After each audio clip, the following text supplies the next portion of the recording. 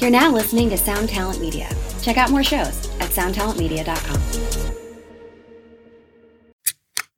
This is the Jabberjaw Podcast Network. Visit jabberjawmedia.com for more shows like this one.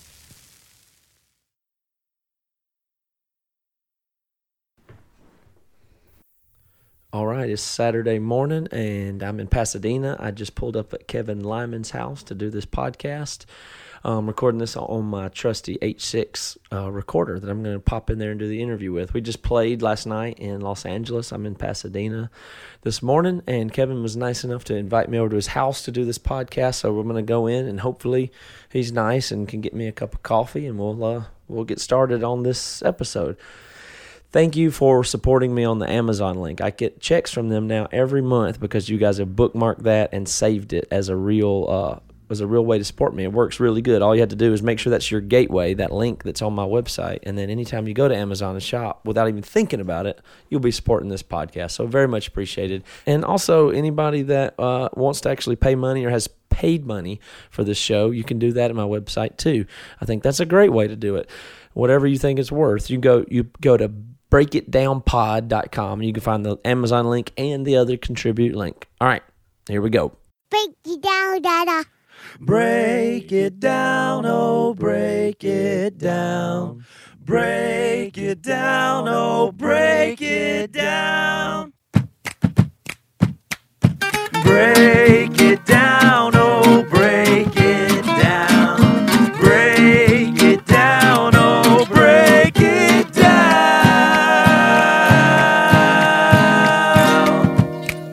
Let's make color. Yeah. I'm thrilled to be here. I really appreciate you having me over to your place. Yeah, no problem. It's cool. And your neighborhood is just something else. Like for me, coming from where I grew up, and I just grew up on a dirt road in South Carolina, like in the middle of the woods. Where were you? Rural place. Probably 45 minutes north of Greenville. Oh, okay. So between Atlanta and Charlotte. You were out there. Yeah, I grew up in the place that's known as the dark corner, where people just hid to dodge draft, and it just got its own. It's in the mountains for sure, kind of up there. And like I said, a dirt road was not really. I didn't even have a street address where I grew up. All right. And so to come to a neighborhood like this, it just looks like it's on TV. Like the trees alone here just look like something out of Avatar to me or something. Yeah, it's kind of nice. We came out from Claremont, which is East Bob, where you probably played the Glass House before. Yep. So I grew up out there, and then we came here because I was doing a bunch of work on the west side. Kind of, I had to go back and forth, and it was too far. And this was like an affordable place back then. And you could get property. We used to have 2 acres out in Claremont, and then coming here, at least we were able to afford a half acre, but without your neighbor right on top of you. Yeah, well, it's just, I think the thing about it is like, California's so represented on TV, but we don't, it looks like a made-up place, and you come see it, and it's Disneyland, and it's you have this neighborhood. It's a unique, eclectic place of houses that could be anywhere in the country, and they do a lot of filming up here. There's always... So you recognize stuff all the time. And then you're always like, some people are like, we don't... And I go, it's bringing jobs, it's just like concerts. Right. I said, they're going to park on the street and things like that, but it's jobs. We are a place of jobs. In this neighborhood, it brings business to the neighborhood. So. The other way to look at it is they'll keep going to Albuquerque, like Breaking Bad, and those people are glad to have it. Exactly. They take over that town. We've been there and visited and seen the house and everything. They get a ton of tourism traffic just from that show. They've turned it into a cottage industry up there, similar to like in South Carolina with in the Garden of Good and Evil. That was in Savannah. Savannah. Savannah, Georgia. Yeah, it's a border. That's right right. on the border. It was right at the border. Yeah. Sorry, but they turned that into a cottage industry. So. Exactly. Yeah. I think it's weird too. From as many times we've been on tour to be out in California and stuff. When we tour all the time, it's always in cities. So when I get the chance to go out somewhere residential and see how people, that's what I always say. Everyone goes, "God, you get to travel." And I go, I've seen like the best parking lots in America. Yeah, exactly. Sometimes. Exactly, which is it's neat. I'm a city centric guy now. I love urban centers. I live in Seattle in like an urban place, and I think Seattle's on fire with that tech That It whole, is. the north side of town there. Yeah, it's a pain for me to live in a place where it's super expensive, where I'd make the same money if I lived in the middle of nowhere. Because I don't make any of my money locally. Yeah, so it makes that's it what difficult, that's but- where I'm kind of thinking maybe I need to go middle of nowhere pretty soon here. Well, that's something. But coming to somebody's house, I appreciate it. You're And welcome. It's a lot better than doing these things over the internet. All right. So, I want to just. I'm real interested in the way that you think and the kind of ways that you run Warped and stuff like that. But it occurs to me really that you kind of have some hybrid of a life that. I would get the strong sense that you really have a lot of gratitude for the way that it is, but that you get to do something that seems very creative and fun, and you get to be successful and run business and I think that goes back to the roots of like where I started in the business. I was working in Hollywood. Like you see all the movies about the Sunset Strip, the punk scene of California. I mean, I got involved right around that time, and I was really working really hard. I mean, 320 shows a year, stage managing, doing promoter rep work around Los Angeles.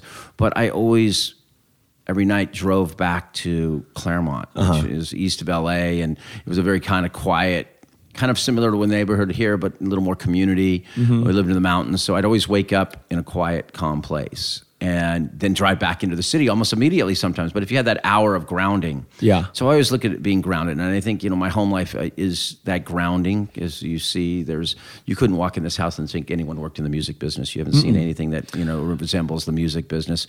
And I kind of keep them, even though we've had great parties here. We had the Sheriffs here for our Christmas party when we had this awesome hybrid band, and I was having so much fun. And I'm like, it's awesome. Everyone loves loud, great music. And he's going, well, you want to go to jail? And I'm like, nah. But it was like, it's great getting music. It was like the Agrolites and Hepcat, and then we just had guest singers, and everyone was jumping up and singing. And so we only, like, people know I'm in this industry, but we don't, you couldn't tell when I'm here. And usually when I'm here, it's family, But then we can go in, I do my business, and anyone sees me out in the parking lot, so I'm working hard. I've appreciated the job that I've had. I love that it's had music involved in it. I love music, and I really just love the sheer joy of seeing people, the sense of discovery. Yeah. And if you've been to my tours through the years, you've been out on my tours through the years. Those kids come in, and they're, you're playing for new fans. You're meeting new artists. So it's even a sense of discovery for artists being on my tour. Oh, absolutely. I mean, it's like, people compare Warped Tour, for instance, to like school. I mean, it's kind of an apt analogy, I think, as far as, wow, there's the upperclassmen or the people that have been there before, the people that have been punk music history, and there's just sometimes bands blowing up, and you're there, and it's the first time you've seen a production on that level, and it's every day, and it's executed, and then it's even got its own culture, which is, it's got its own really very unique culture. So for us, it was definitely like a learning thing and an eye-opening thing and a discovery thing, even as an artist, for sure. And that's what I like doing. I like being able to teach and educate, because I think that would have been my other path, probably. And I do a lot of that now with my flying in and out of schools and teaching. I'm going out to North Carolina next week to North Carolina State. I've got a gig there. I was in Minnesota last week. So I kind of blend that teaching, but I look at that now as, I'm not out with my peers. When I started Warped Tour, it was my friends. It was basically Bad Religion, No Effects is the Pennywise. Those are the guys that I grew up with, and they're the people you'll come to my house and see barbecuing. Right. They're over here once in a while, and it was a different thing back then. It was like we were all learning to support each other so we could make a living and do what we did. And now it's more, I'm out there, as a mentor or as a disciplinarian. It's a little lonely out there at times, because it's strange. I'm not, sometimes you'll see me out. I still go out once in a while and do a nice barbecue for everyone, but really I'm out there to try to help keep this scene going, right, and prospering. And still don't understand why I do know why, but wish this music got played on radio, because it is so important. The interesting thing of what you just said there is just when you say this music. So to me, like I said, growing up where I grew up, what punk music is is just the weirdest thing because I didn't grow up anywhere close to it. I saw punks in movies. I thought it meant you have a green mohawk and you do crime. You commit crime. That's what I thought punk was. But I got into music. I think that's what they thought the first time I took it on the road too. That we were just going to start going. And so I never understood it. And then when we started our band, and then we were just doing heavy music that we were trying to copy off what was on radio. We didn't even know about indie music, to tell you the truth, when we started doing music. And we came to the West Coast and stuff was fast, and then it was punk and stuff like that. And we're like, I don't even know what this is. We didn't have any ties to punk culture. And then by the time our band was formed and signed and we put out a record, people were like, yeah, Emery's this punk or post-punk band or in the punk lineage. I was like, well, that sucks because I don't even know what that is or what, I'd start to pick up on it at that time. Yeah. And it's taken me a long time to really get a grip on the history of it. But the one thing that I identify about punk is the hands-on and the DIY. That's completely natural to me. Everything I've ever done is kind of anti-authority system and do it myself and figure it out and do it in community. Turns out that's what punk seems to be all about. Yeah, punk is technology without making the money. We're disruptors. Exactly. It's technology and business. I learned a lot from that world, but we were disruptors. Yeah, and I think if I have to go back and if someone says, label yourselves. Can you describe it? I was a disruptor. We were disruptors when we were doing punk shows and no one wanted us to do their shows. Right. When we started packaging bands, then we were disruptors when we would put metal and punk bands. This is back in the 80s. Yeah. We would do this stuff. And I think when I, always was trying to do something different, I'm still trying to figure out how to do things different. But Warped was... The DIY is a big part of you, right? Like you're hands-on with a lot of stuff. A lot of people go, why haven't you taken that big check from, AG or Live Nation or something? And I just go, it's never... I'd feel weird doing it. I may, I would have to do it if I was meant to survive, to take care of my family. But so far I've been able to navigate and figure out how to keep doing it on my own. And... that's really what punk is, I think. I think we're always trying to figure out, it's not how we look anymore. It's not what we're doing. It's that we actually get to love. It's certainly not the sound even of the music. No, I mean, Katy Perry to me was punk when she started out, when she was out on Warped Tour. She was doing stuff so different. And she came, and I put her on Warped Tour because I felt she was more punk. And then look what she grew into. It's just disruptive and stuff. Yeah. The spirit of that I can see for sure.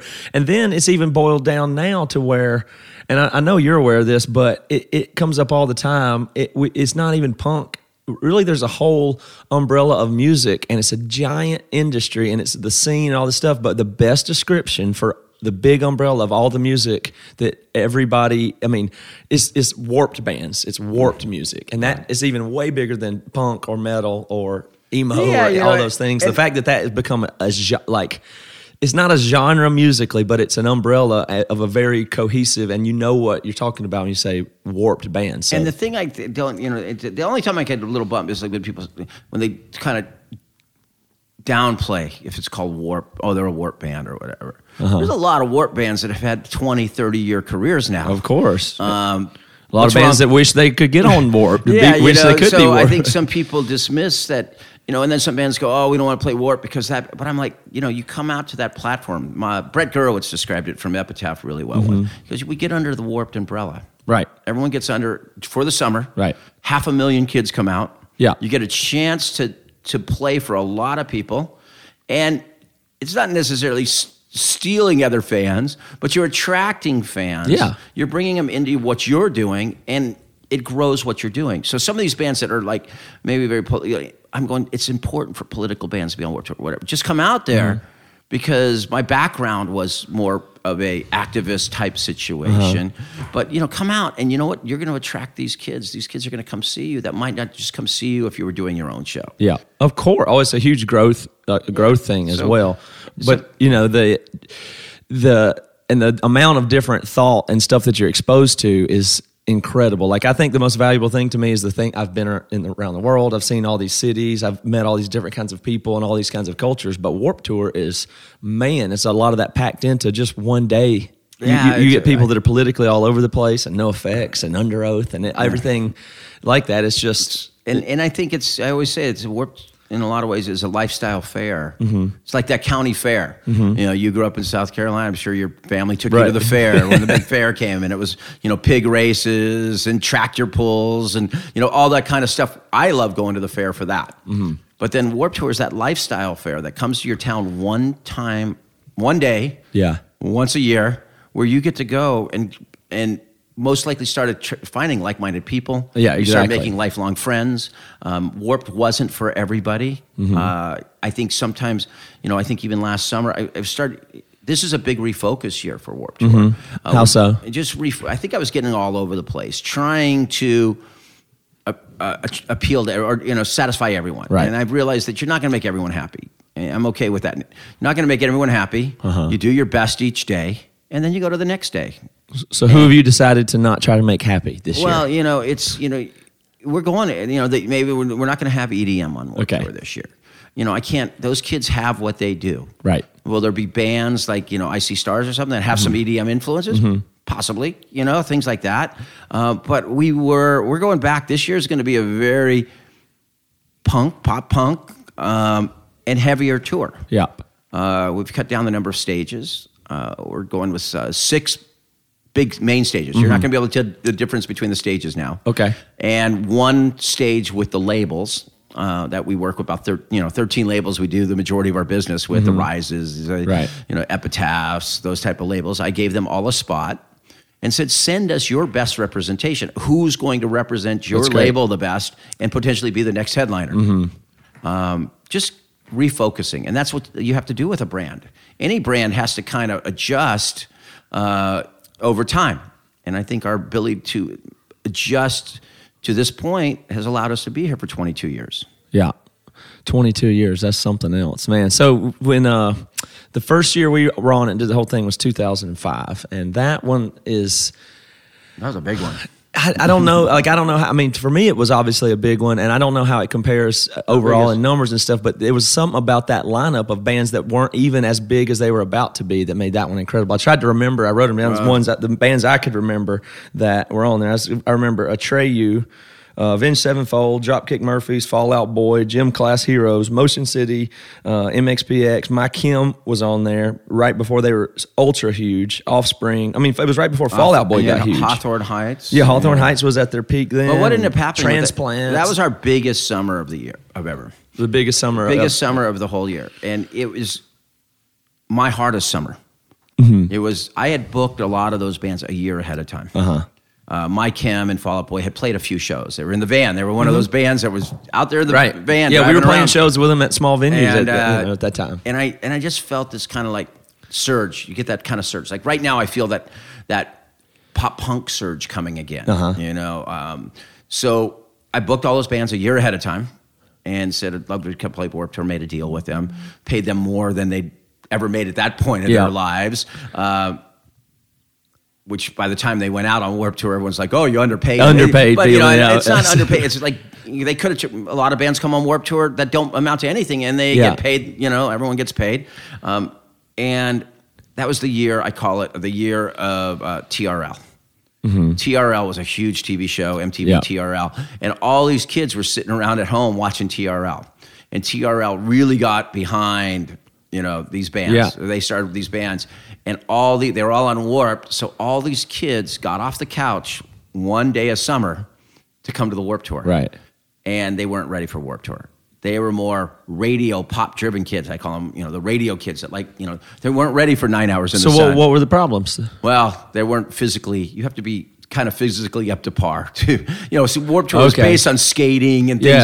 So you probably had more active kids. So the heat and these kids, and they were all listening for that one hit song at that point. Yeah. Because all those bands had a big song. And they'd stand there. They didn't go to the bathroom. They didn't eat. Like I thought, we could have passed out Depends in the front row. Like they would have been better, the kids, Right. And they passed out. Literally, it was brutal. The medical, I don't know if you remember, Sugar Cult was on that tour. Yeah. It was, I don't know if you remember the side of the stage. It's just the kids, like so many medical situations that summer. That we got done with the summer, and everyone, I guess, you judge, most people in life judge by financial success is all they're judged by. That's not how I judge myself. I make a better living than I ever thought I would in my life, but I haven't taken advantage of the scene. I always think punk rock would kick you out if you tried to jack them, and everyone was my part. Oh yeah, they're high five, and I go, wait, this is bad. This could be the end of Warped Tour. Yeah. One, because we alienated some of the fans so much. We had these kids that if we don't have this I don't think they had the experience. They weren't ready for Warped Tour. And then the following year, I came back with a real underground package with Helmet and Under Oath. So at one point, we had like 5 or 6 bands in the top 20 on the Billboard charts on Warped Tour. The following year, we had one in the top 200, and that was Under Oath. Wow. So it was that reset year. Yeah. We had a great year, and it was awesome music. But I just remember I spent most of my summer in the barricades with really bad knees, and I had had all my surgeries yet. I was in pain all the time, worried about these kids. You want these kids to come to the show and be safe, just like I want you guys to get home from tours I'm on. And when that tour was over, I was so happy because we made it through. But it was, I just remember, all my stage guys, the barricade guy, we were so exhausted because every day we were spending 6-8 hours in barricades, pulling kids out and giving them water and taking care of them. But that's where we developed a lot of those things you see on Warped now that are natural, the big fans by the side of the stage, the tents. We think we developed some of the ways to help kids at festivals right then, as now we have so many festivals out there. Back then, medical would just set up way back in the far corner. We said, no, you need to be by the stage. Give them water, ice, right away, proactive. Yeah. And you know what? That's what the majority of medical around the country. And I think that Warped Under Fire that summer was kind of changed some of the modes of festival. It makes me feel real guilty about what I want to talk about next is adding to your stress that summer. Because I don't know if you remember this or not, probably with all that you were dealing with, but that was the summer where Emery ran into some trouble and we had a issue with some laminates and had to come deal with you directly, and you suspended us for 4 days for counterfeit laminates. Do you remember that? Now that you remind me. But I always say the best thing about my life is I really try to put that stuff away. I don't hold it personally. Well, I wanted to explain it to our fans as people ask about it. We joke about it a lot from time to time. I don't know if you remember it, but it was a real profound memory for me. But I think Lisa Brownlee was involved. Well, it was Ray and Smart Punk. Ray, Smart Punk. Okay, so we were on Smart Punk that year, and we were so happy to be there. Like we didn't we were just like super stoked to be that's there. When it was on the picnic table. Yeah, it was amazing and stuff. So we felt like honored and special to be there. And then it was all these big bands, all this big stuff was happening, and everything was so official. And we would turn in guest lists to Ray and stuff. And we were older and we had wives and a bunch of people coming out in and out a bunch. And so we were like, I think if I remember this, it went down at in North Carolina. It was Atlanta. Atlanta or somewhere in the southeast. And so we kept turning in the things, and sometimes we'd be late, and I felt like I was like, we felt like we were bothersome to just try to get guest passes. Right. And so we took the laminates we had and made a couple extra copies for our wives and stuff and had them, and that's all when they would come. And so then one time somebody came that was a friend that we didn't know as well, and they wound up with one of those. That's what I think happened. He kept and somebody up on stage it. Of course we weren't selling her, and it was somebody we didn't know. He walked on stage, and we shouldn't have, of course, never done that. Yeah. And then Ray calls me and says, we got a major problem here. And I was like, you need to come meet me and Kevin right now. It's like, well, it was one of the scariest moments. And everybody was like, well, here we go. And I marched down there, and I just said, I am so... Ray was like, Matt, why? He was just so disappointed. So funny, Ray's my production manager on everything now. Good, he does Ray. all big giant tours. Ray's did Mayhem. He's getting ready. We're announcing Taste of Chaos next week. He'll be out on that tour all summer for us. But I felt so bad for disappointing you guys, and I think the people had thought maybe we were selling them, or it wasn't nothing like that. But still, a really dumb decision. Well, we used to have a lot of problems with that. People selling them fake lamb. It's so funny. Even yesterday, one of my crew guys, and he's working on another show, posted his laminate he was just given for this weekend's festival he's working on, and put it on Instagram. So in the office, it took 5 minutes to make a duplicate. Yeah. And then I called him and I said, hey, I'm sending you a copy of you need to get your photo down, because the guys you're working for, Ray's the production manager on it, and John, my other partner, probably wouldn't look too kindly if all of a sudden your laminate starts showing up this weekend.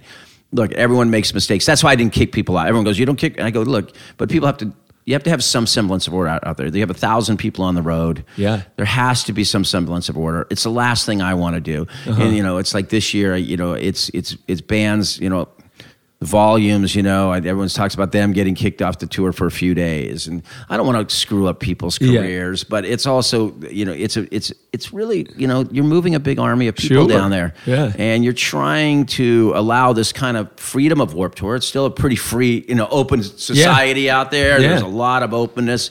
Yeah, so I do remember now that you bring it back to me, but I don't try to do that, hold it in. And there's some bands coming back this year who have been in trouble on tours, I guess, with me. And people go, in my office, they hold grudges a little longer, maybe, or their memory's not as like mine. And I go, look, here's the thing. Everyone can change. I just did a thing where we had that movie, No Room for Rock Stars. Right. And Christopher Drew was talking about how he would never do Warped Tour. And he would, which I like to call, Christopher comes over and he's been to the, and I like to give him a little bit of a hard time. And I say, back then your band should have been Never Say Never, because when he said he'd never play the Warped Tour, and I realized, and I knew where he was at his life at 19 years old, and he was just frustrated. He was tired. He was hurt.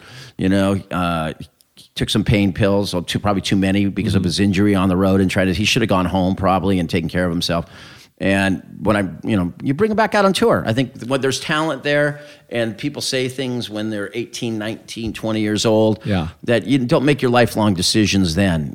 Wait till you're my age and then burn the bridges and burn the towns down behind them. Well, you were quite gracious to us. You could have full rights kicked us off and made us look bad or everything, but we came back a few days later. And you've been a few tours since. You haven't, we hadn't done it in a bit. We'd like to do it. But that's the next thing I'm real curious about is and I'm not trying to undercut it or overblow it, but in a very specific way, you have a tremendous amount of power that's a very specific kind of power to all the bands that want to be involved in this, to where, it's the way it feels to the whole everybody out there. And as long as I've been doing this, everything goes, talk about Warped Tour. Oh, well, you got to ask Kevin or Kevin this or that. Like it's very clear that you are very tuned in. All the band's names and you it so I didn't know yours this morning. It was like, that was like complete. I had a mental lapse this morning when you came because I thought, sorry. But you're very tuned in to who is doing what. And it comes across. I don't know if this is intentional or not. You're making the hands-on decisions about everything and every band, and I wonder how does that feel? Knowing that people, I've got FaceTime or I've got a meeting with, or I'm going to go over to see Kevin. It seems like it's always your decision. Does that feel like a weight whenever people are around you? Like they're trying to manipulate you? They want to, It is in some way, but it's. I've learned that you have to make decisions. A lot of decisions in life, you're not going to be not the most popular. I've had to make some decisions that are not the most popular, but you make a decision and live by it. Yeah, that's kind of what's the punk motto. You live and die by your own decisions. With Warped, it's very unique because I still love Warped. It's in my blood, But you don't hide behind I'll have to talk to the people or the committee's going to decide this or it's out of my hands. No, and I think at this point it gets to the point if I ever said that, people are going to call bullshit on it because they've known I made that decision for so long. When decisions are taken out of my hands or I have to wait on others' decisions, it's the hardest in my life, And you sit there sometimes and you have to wait on decisions.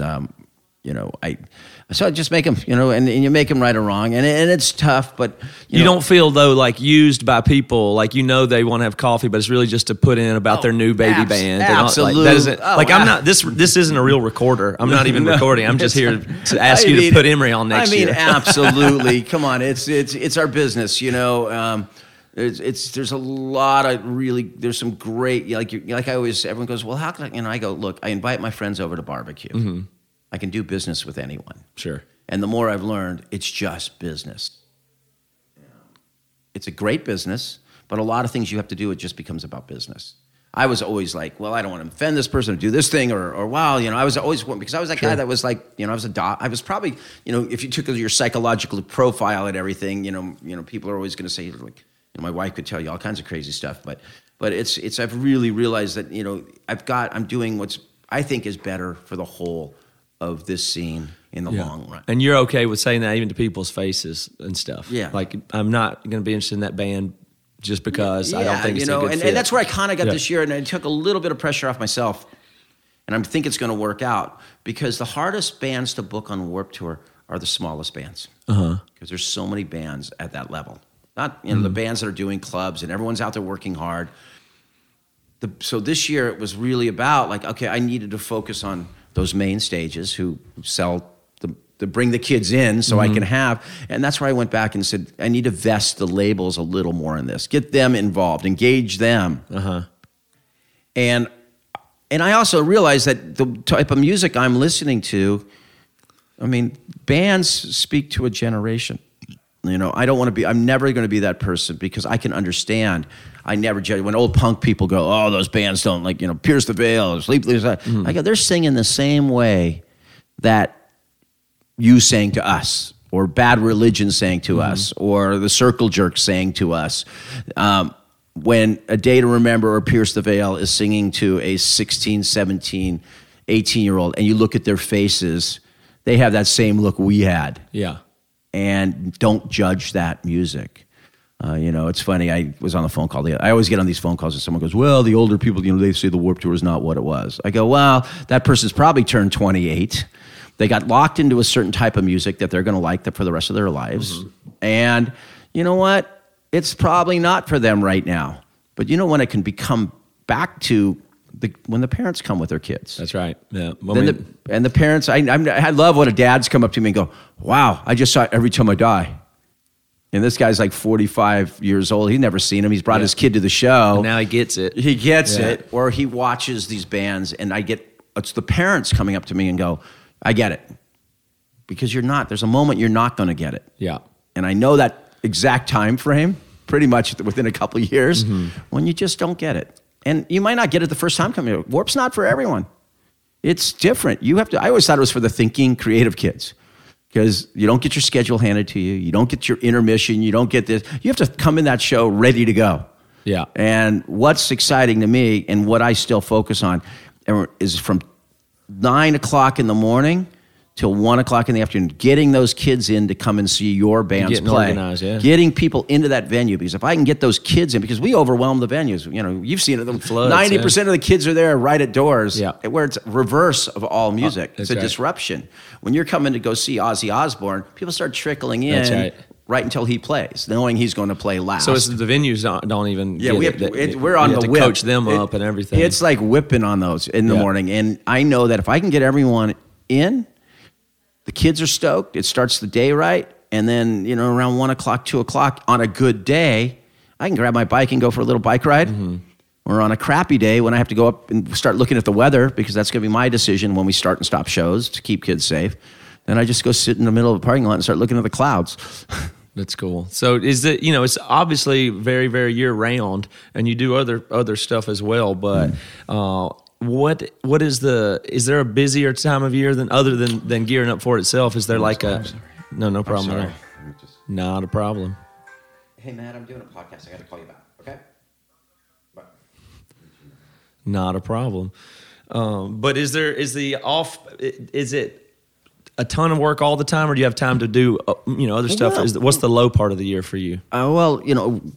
We take a few weeks off after the tour. I'd let everyone go tell them to ground themselves. It's a tense period, for my small crew of people, the Kates, and then it's Julie. How many people do you have? Well, full time at the office, we have between the Entertainment Institute, things we're doing, about 6 or 7 now. You have 6 or 7 full time, and then a big staff for the tour. Summer, we ramp up. We're hiring a couple hundred people now between bus drivers, truck drivers, crews, stage managers. So everyone disappears. But my most important time is from about September 1st until Halloween. That's booking season. And I still believe that everyone should have an open door policy to come over to the office, talk about your bands. That's the labels come over, we play music, kids show up with guitars. That's where Echo Smith walked in with their guitars a few years ago. Wow. And started playing. I just saw the spark. I look at her and go, whoa, young.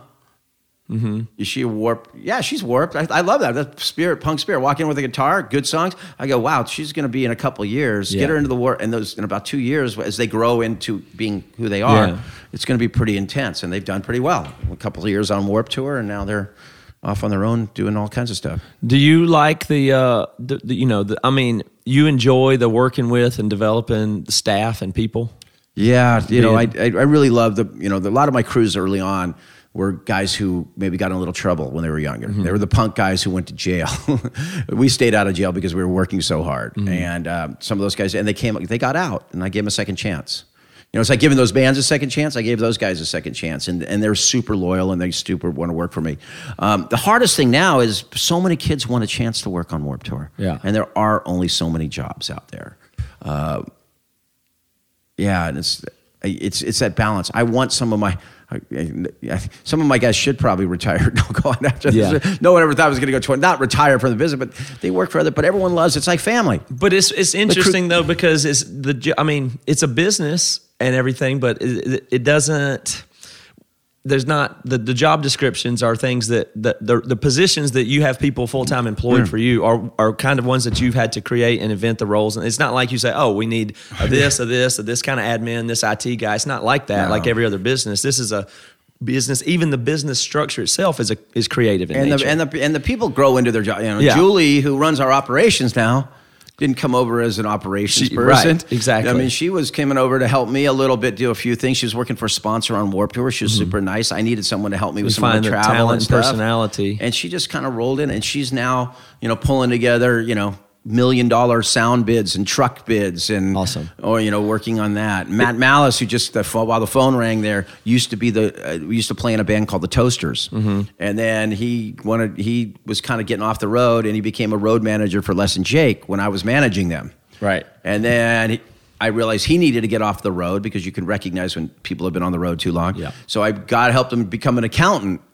Well, man, I tell you what, the people that are high-capacity tour managers are some of the most valuable people. Like, if I'd have a big company, I'd want several of those people that have that skill. It's incredible what they're able to do. But I always think that every musician, crew, job and stuff like that is so tailored to a personality. Like a tour manager, for instance. Like, you can't want to be a tour manager if that's not your personality. No, and there's people that are good tour managers would just drive them crazy if they didn't work as hard as they have to get it right. It's just part of the way they are. And they're going to be a little more different. The tour manager is usually dealing with the artists, and he's kind of insular with the artists. I was a production manager. Yeah. I was not a great tour manager, and it's not all things, but I didn't want to be a babysitter sometimes. Yeah. And when I was like, try to tour manage Jane's Addiction or Bellows, it was like, pick up your bags, let's go. And all of a sudden, the next thing you know, they're standing there, you're doing, guys, we're still. It's totally a different skill. It's a different but the skill. tour manager takes it personally. He's not just feeling like a babysitter in that moment. The tour manager's feeling like, these are my guys. Yeah. Like, he doesn't feel like he works for them. It's not as it sounds when you say babysitting. It's like that tour manager really takes pride in informing, communicating to his guys. What they do. Even he would say he trains them to not be as silly over time, even though they need babysitting. They do, and tour managing was a skill I wasn't really good at.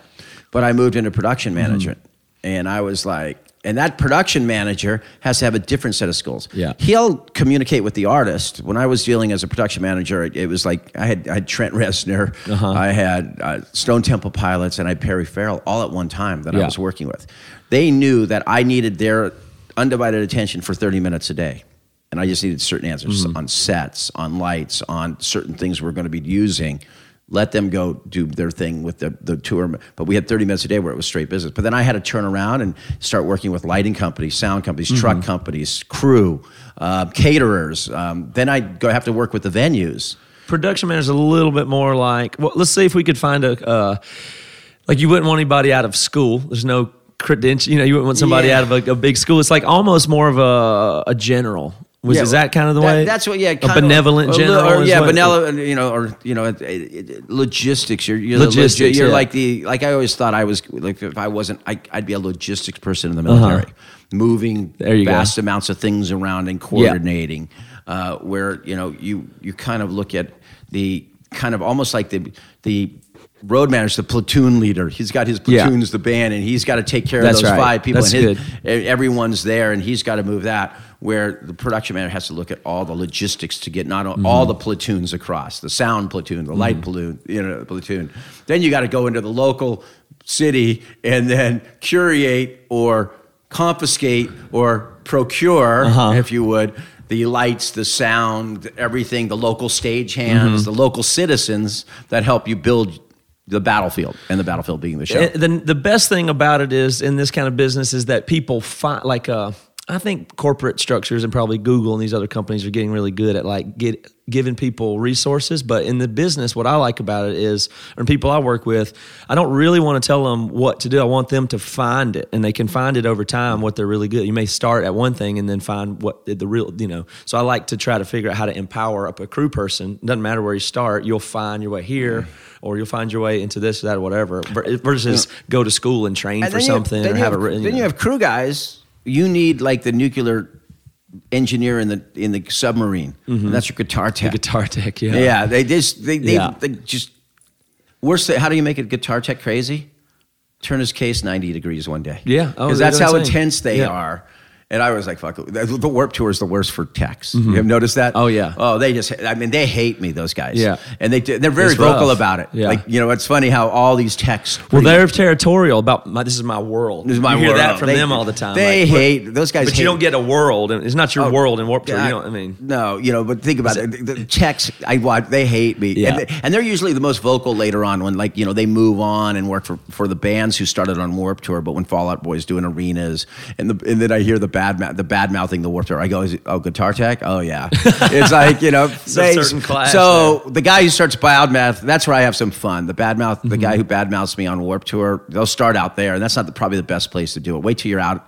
Yeah, wait till you're gone, and then I don't care. But the guy that I hear, like, with the most vocal, I always walk by his tent, like, talking to someone, and I'll just blurt out, oh, yeah, the Storm's going to be here at 3 o'clock, knowing that their set's, like, at, 2:45, or just, even if it's clear sunny.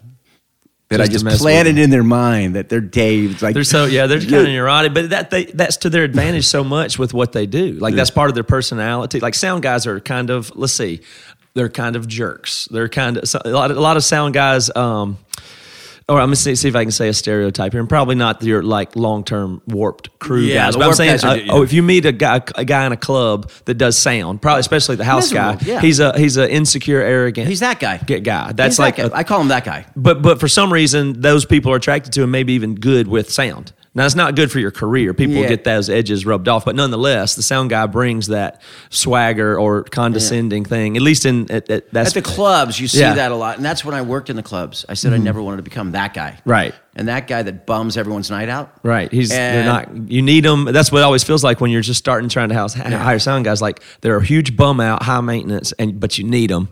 Yeah. And then the real pros are awesome. And then and that's where like Warped is different. Rat Sound, I've been working with for over 35 years now, 35 years. They are the best at festivals. Their guys are nice. I don't know if you remember, I don't think you had a different sound system than Rat with Smart Punk. Yeah. But those guys know that we're working with young artists. We know that we're working with artists on the rise. They're there to help. Yeah. And it's awesome for them because so many of those guys have mixed out on Warped Tour and are now mixing the bands that go on and do their own tours and start carrying their own crews. They'll go hire the guys that work for Warped because they met them there. You don't mind when people get hired on? No, I totally want them to. That's good. That's good. The best thing I love is when someone comes to me and goes, you know what, Kev?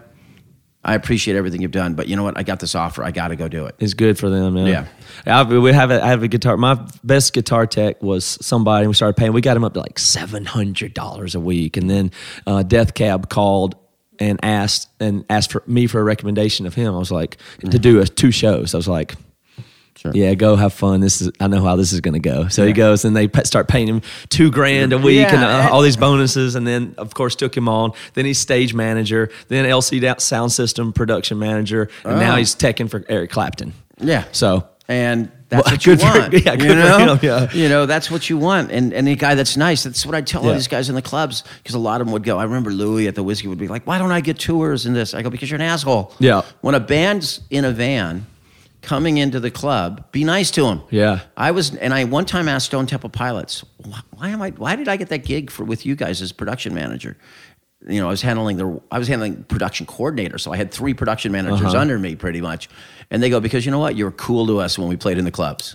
You were always helpful. Yeah. You can remember people plain as day. We were the opening band. You always made sure we had a pizza. You helped load our gear. You didn't have to. No one else would. And you'd help us load our gear in our van, and you were always nice to us. And That is in your personality. That is natural for you. That's the best way that you like to do your job. You weren't going, you know what, crap, I've got to be nice right now. That is who you are. I worked around a lot of the early 80s road managers and producers that were pricks. Yeah. The whole thing was yelling, screaming. There was throwing, just tantrums. And that was usually the production manager would be that kind of guy. And production manager sets the tone for the tour. Road manager sets the tone with the band. He's got to focus on keeping them ready to perform at the top level. The production manager sets the tone for the tour. So I've seen tours. I worked on those tours where the production manager was an asshole. You usually filter to the rest of the crew. Yeah. Production managers would come in, pretty cool attitude. As long as you had your act together as a promoter rep, it was a great day. And still to this day, some of those production managers are really great friends of mine. And I did the best. I didn't kiss ass to bands when they came through my venues. Yeah. I just did a really good job for them. I didn't go out and party with them at night. It wasn't never my thing. It was just do the best work you possibly can do, appreciate the work you have, and then go to the next thing. And I'm still trying to do that. I still try to. Sometimes, my attitude can you'll never see it. I'll let it off on the bus a little bit. But those frustrations come when it becomes a big distraction. Where last summer, I was dealing with a lot of things last summer, and I learned a lot last summer. How, you can't take on the world's problems. You can help try to take on things and do better by them and learn from them. But I was taking on all this stuff going on the internet and all these things because that's the old punk way. Try to talk through it, figure it out. It can be difficult. I saw some things you wrote on the internet last year and thought they were really well done. And then so I've realized you can't negotiate with the internet. Yeah, that's right. Either you ignore it or you double barrel shotgun it. You just don't. And I thought you could talk to. And we're doing things take time. It's hard when you're out there. You're out there in the middle of the road. You're working, trying to put on the show. You're trying to deal with all this stuff. But you just step back from it, and we're bringing things out. Like I see, there is issues with young bands on the road.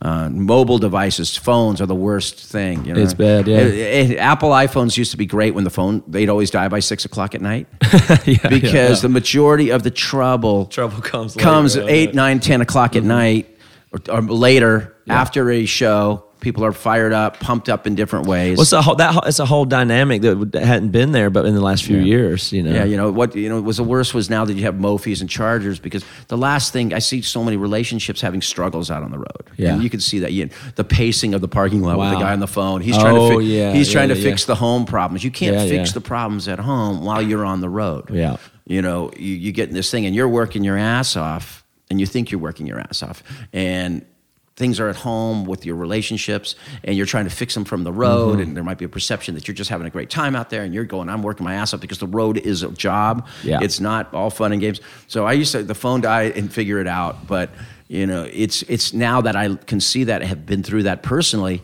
that's where I can pull the guy over. I see it. Hey, you having some trouble at home? Let's talk about this, okay? You can't fix it tonight. Yeah, the thing is, when the first sign is when the guy is on the phone, but you don't hear the nature of it, but the guy that does the most amount of time on the phone to his wife or girlfriend, it's not because they're the most in love. That's not why. Whoever does the most hours on the phone is the one. And you get that pacing, and you just see the pacing. So I'll be sitting under my tent, bus one night. I'm still out every day and hanging out, and I'll watch it, and I'll just go, hey, come here. I see you here every night for 2 hours pacing. I know. I said, what's going on, and usually they'll kind of open up because I've had those experiences.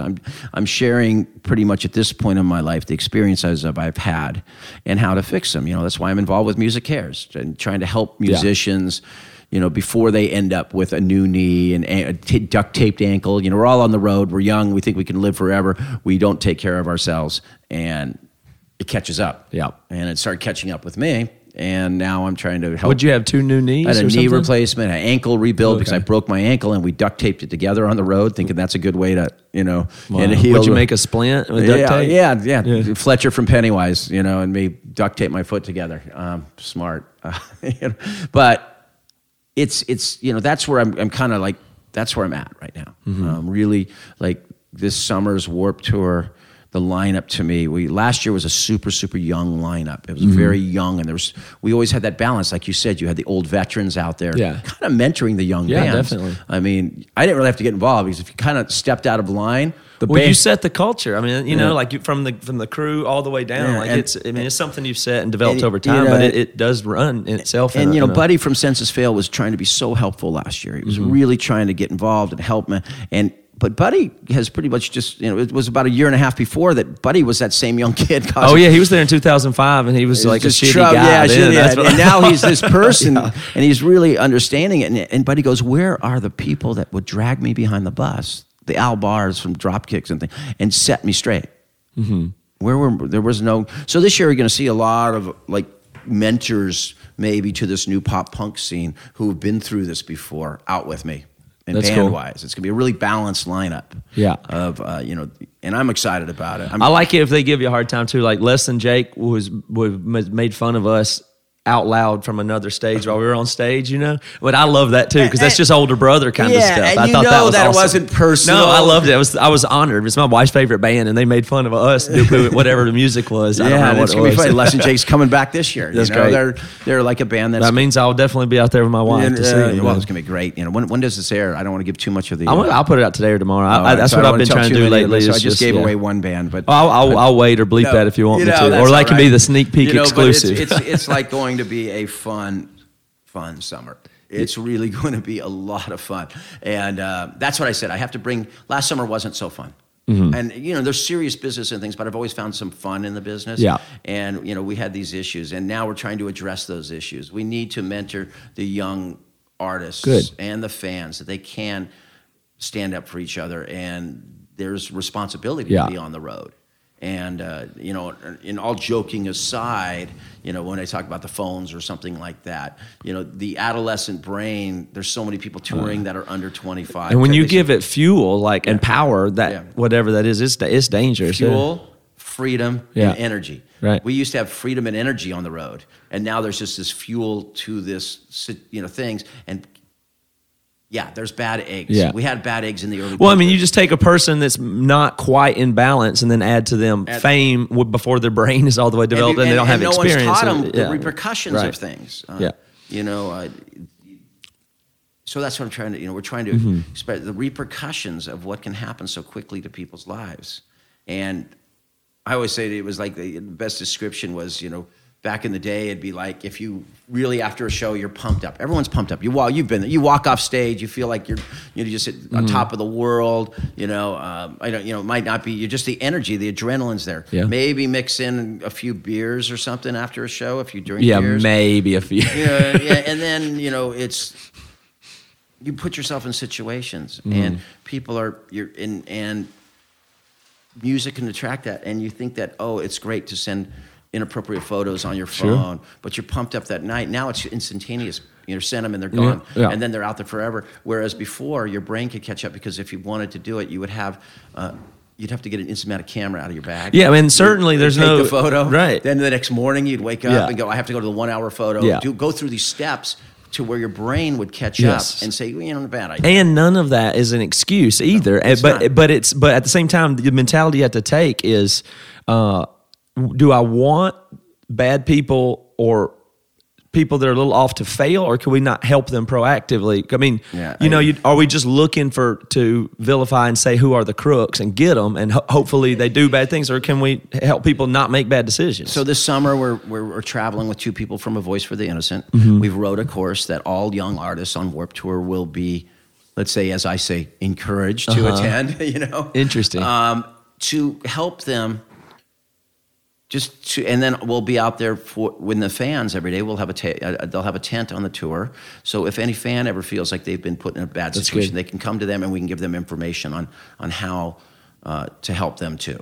That's good. That's all I know how to do. I can't fix the world's problems. I try to fix things that are within the world that I have some influence in, and that's what we're going to keep doing. And in the long run. There's going to be detractors. There's people who are going to say horrible things about me or whatever. But I'm at that point in life that bring your life and stack it up against mine any day and see what I've done done in this world. I'm not perfect. I've got problems. I wish there's no perfect people. And but I think in the long run, the good of what Warped Tour has stood for 22 outshadows any of the Well, I don't think there's any question about that. By 1,000 times. Yeah. So that's where I'm at now. Really my life's that way now. I'm enjoying. We're bringing back Taste of Chaos this year, which is going to be cool. How about outside of music itself? Do you enjoy doing any other kind of business or investing or development? I had a brewery that was pretty successful called St. Archer Brewery, and we sold it to Miller Coors. Oh, that's great. This year, we're launching a coconut water coming up here next month. I've got a small investment in a bamboo toothbrush company. That's interesting. Biodegradable toothbrushes. So you like developing products? I mean, it's kind of it's like what do you think about from starting a business that was so different for 22 years ago to now with the investment and capital and startups? Does that stuff seem solely separate for you, or does that feel like what you've always been doing is this startup mentality? I've always started, but I've always done it with my own money. Mm-hmm. I see. It's always been right. Never gone out and very raised money. DIY. If I can save a little bit of money, I try to still try to do something different. When I started Warped Tour, it was with my money. Yeah. And I lost almost all that money. After working 13 years in the club, 300 shows, we were living in a small house up in Claremont. And, after that, I paid, the mortgage out of a change jar and went right back to work in the clubs. And we built back up. And I saw that it was, that's quite different than startups are today with capital raising. When Pennywise came and said they want to do the tour, no effects. I go, wow, it spread out of that parking lot that first year. When the crowds were small, the bands knew it was different. Yeah. What about, are you interested in any stuff like that? And do you do investing in stuff like that? Or do you care about like stocks? I mean, you don't seem like a money guy. I'm just curious. I started saving a little bit of money when I was 20, just a little bit every month. And that whole thing about they say that it adds up. Yeah. And, it's there. But that's to get my kids through school and be able to enjoy ourselves. I don't live a crazy life. Got what I want, and it's okay, But so you would rather go, I'm not trying to put words in your mouth, but instead of climb things in business and financial, you seemed like you're more interested in things like education and awareness of there's financial responsibility you have when you have children and of course. You have a family and things like that. There's and then employees that you have to pay every week. Yeah. There's a financial responsibility you have, but I'm not driven by money.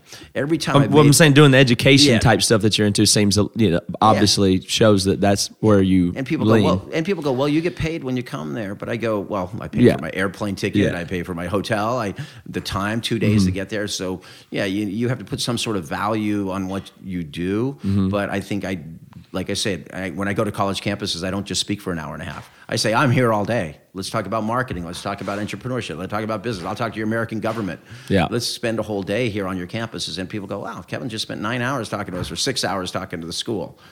That was cool. Yeah. What else would you like to accomplish, in the next in 20 years? And that's the thing about almost DIY. You don't really have super long-term goals. Right. I like that. Yeah. It's, DIY is this is what I'm doing right now. Doing right now. Yeah. Figuring out how to get to this next year. Right now, I'm focusing on putting out the best Warped Tour next summer. This Taste of Chaos should be pretty cool. Maybe a couple other things. Getting a couple of these brands off. I'm focusing almost, and that's, I think, what DIY guys, we're not looking, it's nice that you start to think we're going to live that, because I don't think any of us started out thinking we're going to live this long. And then all of a sudden you get there, and now I'm 54, and I go, God, Jesus, I really want to do more things. Yeah. And I'm just got to find, they'll come across. But when you force finding stuff, I think sometimes you go out and you're looking too hard. Well, that's you miss what's right underneath. That's I guess you could look at that as a very present and in the moment way to look at it. Like people will tell you, well, you need goals and things like that. And I imagine that's true. I'm similar to you. Yeah. I'm really excited about this year, and then I can imagine next year. That's about it. But I think that's a good thing in the sense that it is present with right now versus like painting yourself to say, I deserve this, or I want to have, that stuff's so. I don't know if that's as grounded of a way to be, but it's. But you don't have anything that you hope to, like I wish I one day could. I think more for me, it's being able to take my wife and my family now to some of the places that I have been, those parking lots. But I know that there's more to that part of the world than those parking lots.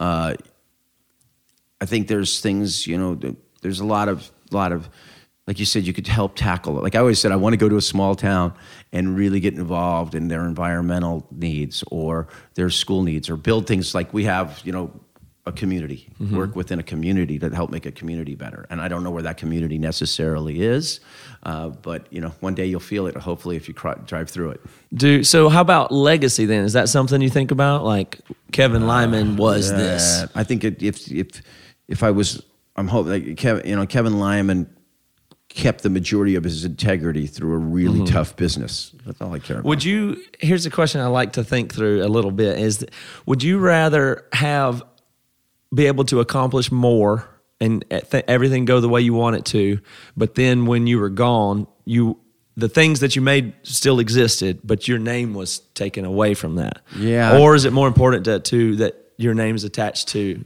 this? I don't know. That's people ask with Warped Tour. I just don't know if Warped Tour in this state of the industry, because I think there'd be 27 Warped Tours if people could figure out the economic model.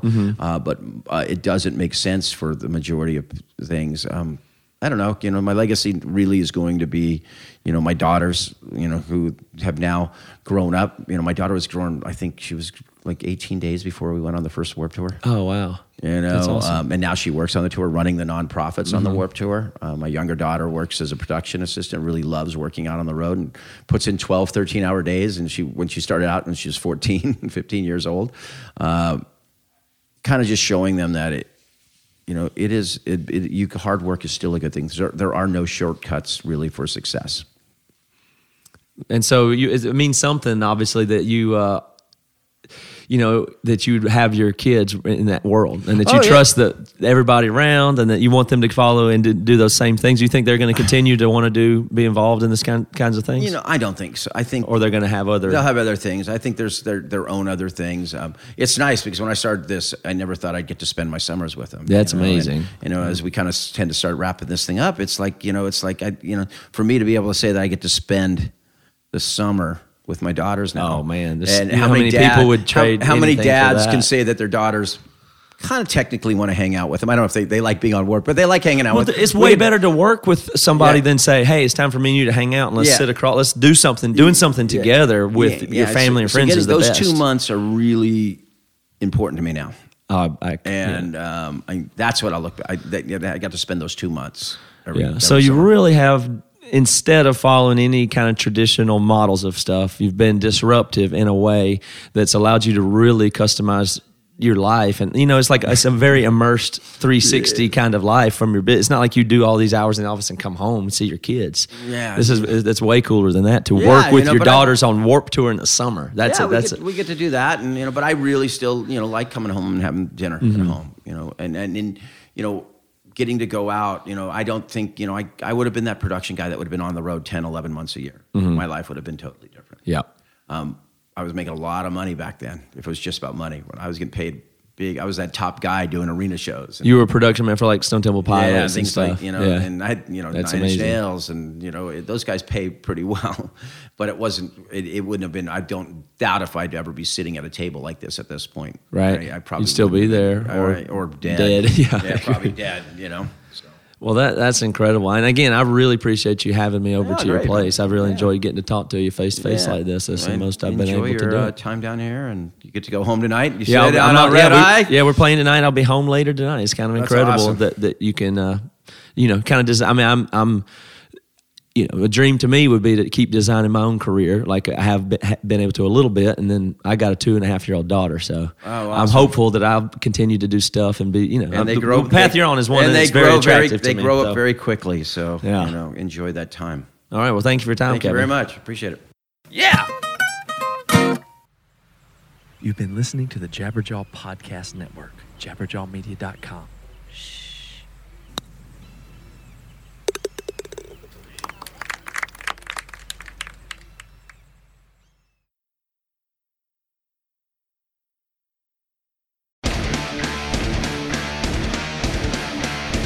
Hey there, I am Johnny Christ from Avenged Sevenfold, and I've got a podcast called Drinks with Johnny you're going to want to check out.